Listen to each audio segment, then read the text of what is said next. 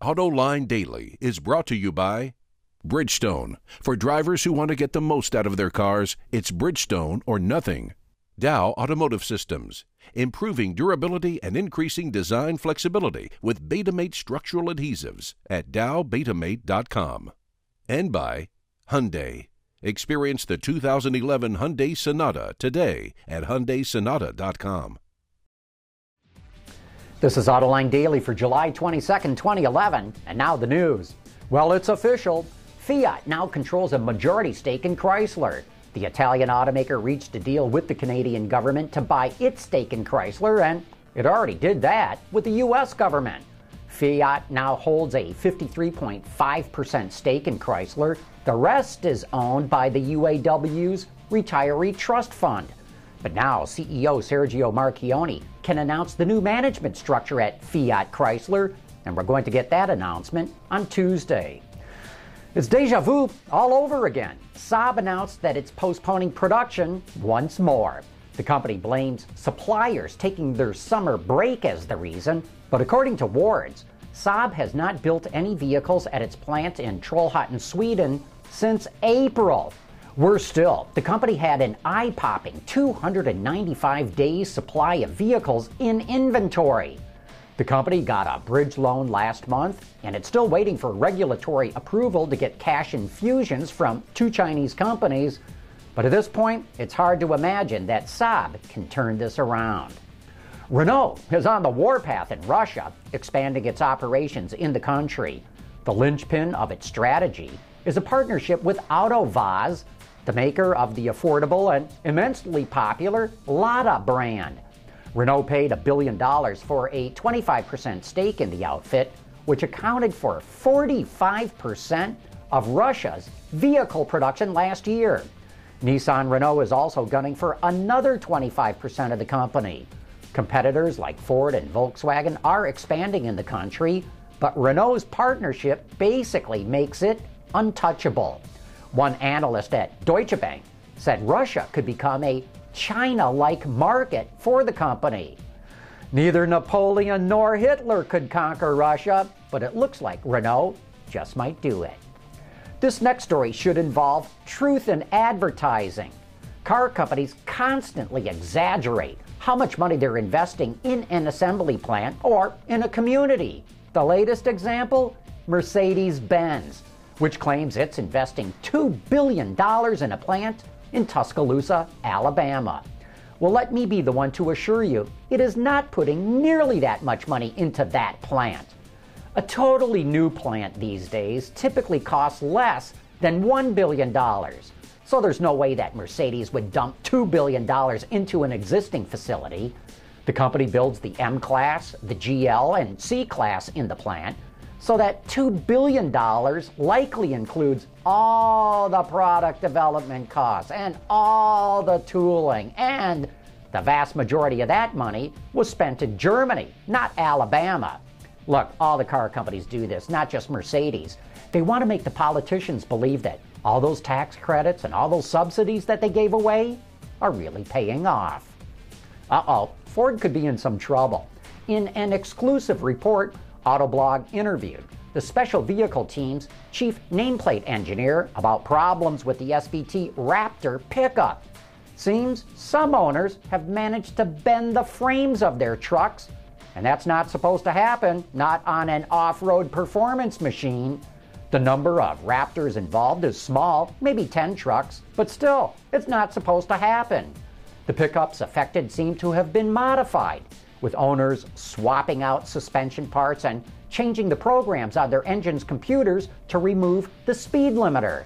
These alterations change how the suspensions get loaded and allows them to drive much faster over bumps, but even so, the frames should not be bending. The auto industry is all abuzz about a new book that quotes executives at different car companies trash-talking each other in an especially vulgar way. It quotes Jim Farley from Ford as saying, "F GM, I hate them and their company and what they stand for."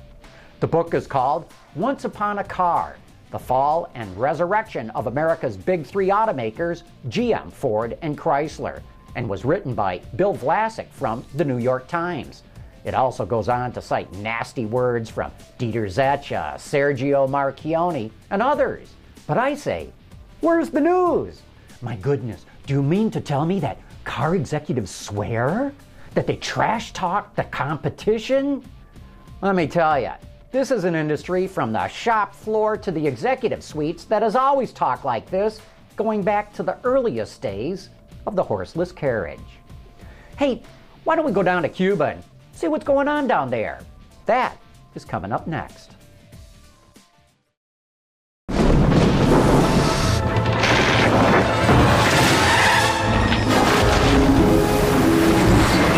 For drivers who want to get the most out of their cars, it's Bridgestone or nothing. On Autoline this week, I've got a documentary running about all the classic cars in Cuba.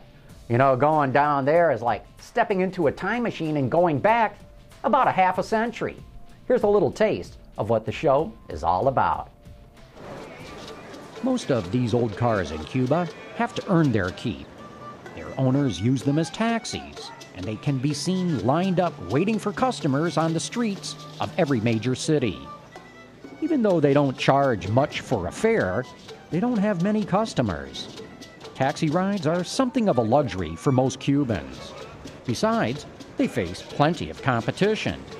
In the smaller cities, people ride in horse-drawn buggies that trot down the street, or they balance precariously on the back of rackety motorcycles.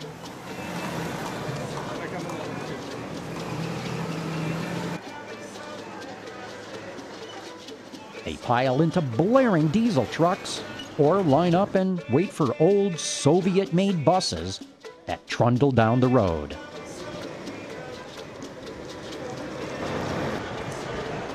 Perhaps the oddest public transportation conveyance in Havana are these converted semis called camel trucks.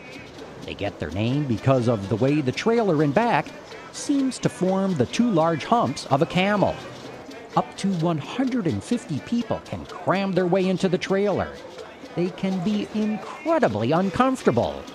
But with a fare of only 2 pesos, or about 20 cents, they're one of the best bargains going. And yet, despite the competition from other transportation sources, despite the expense and hassle of keeping the old cars going, the Cubans who own these cars go to great lengths to make sure they keep on running. Due to the American trade embargo, it is very difficult for Cuban car owners to get parts directly from the United States. No es muy fácil, ¿no? No es muy fácil. Pero bueno, uno siempre lucha para traer las cosas más, por ejemplo, el carburador, para traer lo original, como el Deco, el distribuidor, cosas así que se pueden ir trayendo. Porque ya cosas más grandes no se pueden traer. You can watch that entire documentary all about the classic cars in Cuba on our website right now at www.AutolineDetroit.tv. Hey, be sure to catch a live episode of Roundabout tonight with special guest Jeff Gilbert of CBS Radio in Detroit. Tune in to find out about an amphibious Mini that's ready for your pool party, and you'll learn which eccentric Bugatti owner's name is visible from space. Plus, they'll play Versus, the only game show that makes you defend the cars you hate and attack the cars you love.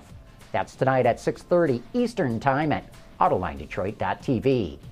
And that wraps up a week's worth of helping you keep on track of what's happening in the auto industry. Join us again Monday, won't you? We will have more news then.